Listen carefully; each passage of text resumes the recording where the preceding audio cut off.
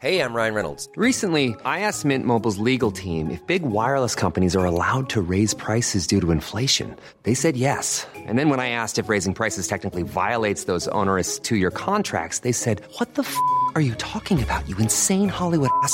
So to recap, we're cutting the price of Mint Unlimited from $30 a month to just $15 a month. Give it a try at mintmobile.com/switch. $45 up front for 3 months plus taxes and fees. Promo rate for new customers for limited time. Unlimited more than 40 gigabytes per month. Slows full terms at mintmobile.com.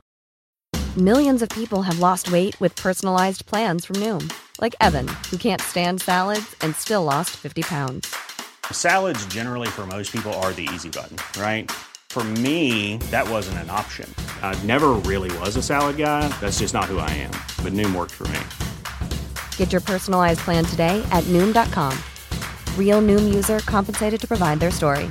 In 4 weeks, the typical Noom user can expect to lose 1 to 2 pounds per week. Individual results may vary.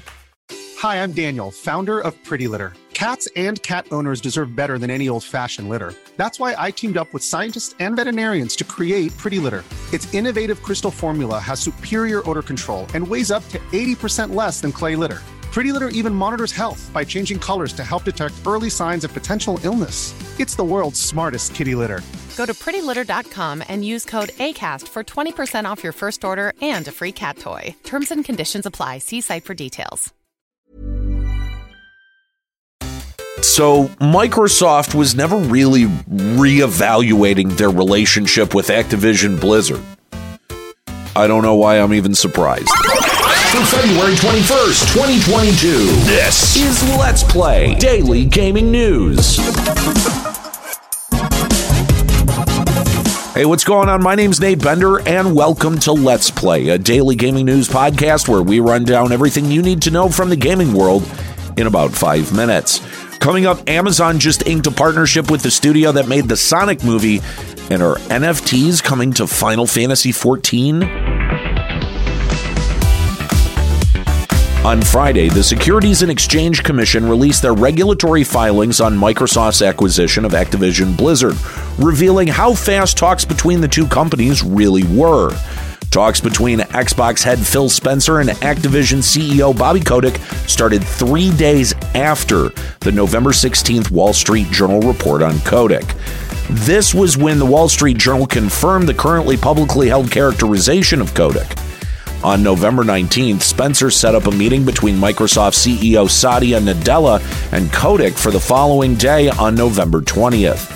Following the SEC timeline, that puts the negotiation period before announcing the $68.7 billion acquisition around 8 weeks, which is absolutely insane.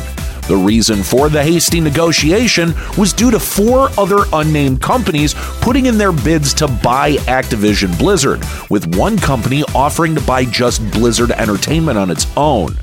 So it turns out that the comment that Spencer made about reconsidering Xbox and Activision's relationship was to buy them the entire time. Also in the SEC filing, we got some concrete numbers on how much Bobby's golden parachute out of Activision Blizzard is actually going to be. If he sells all of his stock options in Activision Blizzard, he'll make a hefty $410.1 million. If Kotick doesn't resign and he's pushed out, he is entitled to a $14.5 million severance package. Overall, the fact that this was rushed due to a feeding frenzy to acquire a wounded Blizzard is just ghoulish.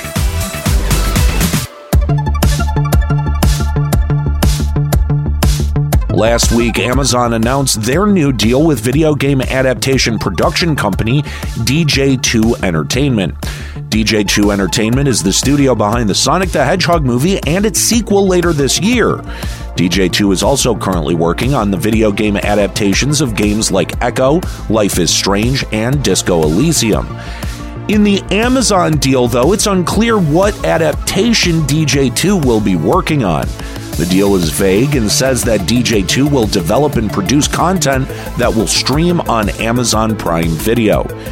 DJ2 Entertainment CEO Dimitri M. Johnson commented on video game adaptations, but not the deal, saying, quote, "The DJ2 team has long believed that video games would one day serve as incredible source material for stories to be told in television and film, and that it was only the lack of love and respect for the art form which previously held successful adaptations back."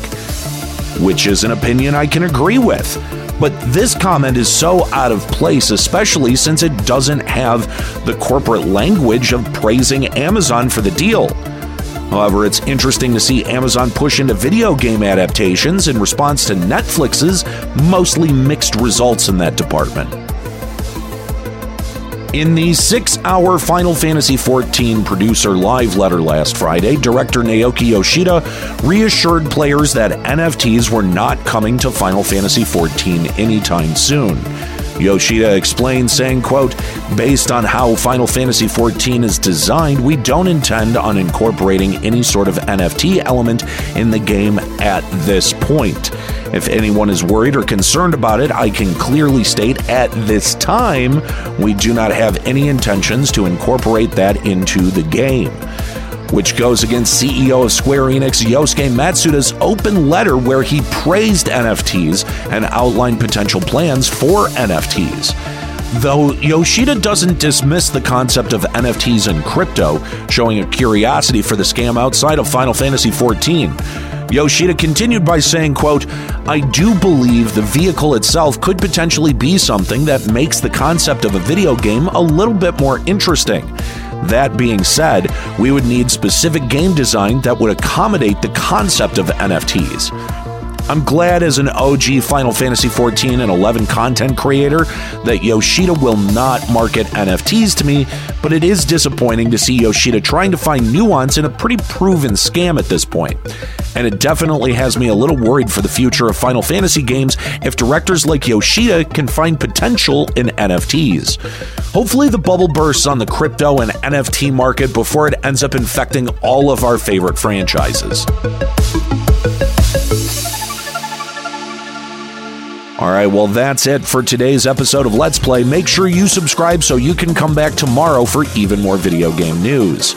You can follow me on Twitter at Nate Benderama and catch me streaming on Twitch at twitch.tv/Limit Break Radio. My name's Nate Bender. Keep listening.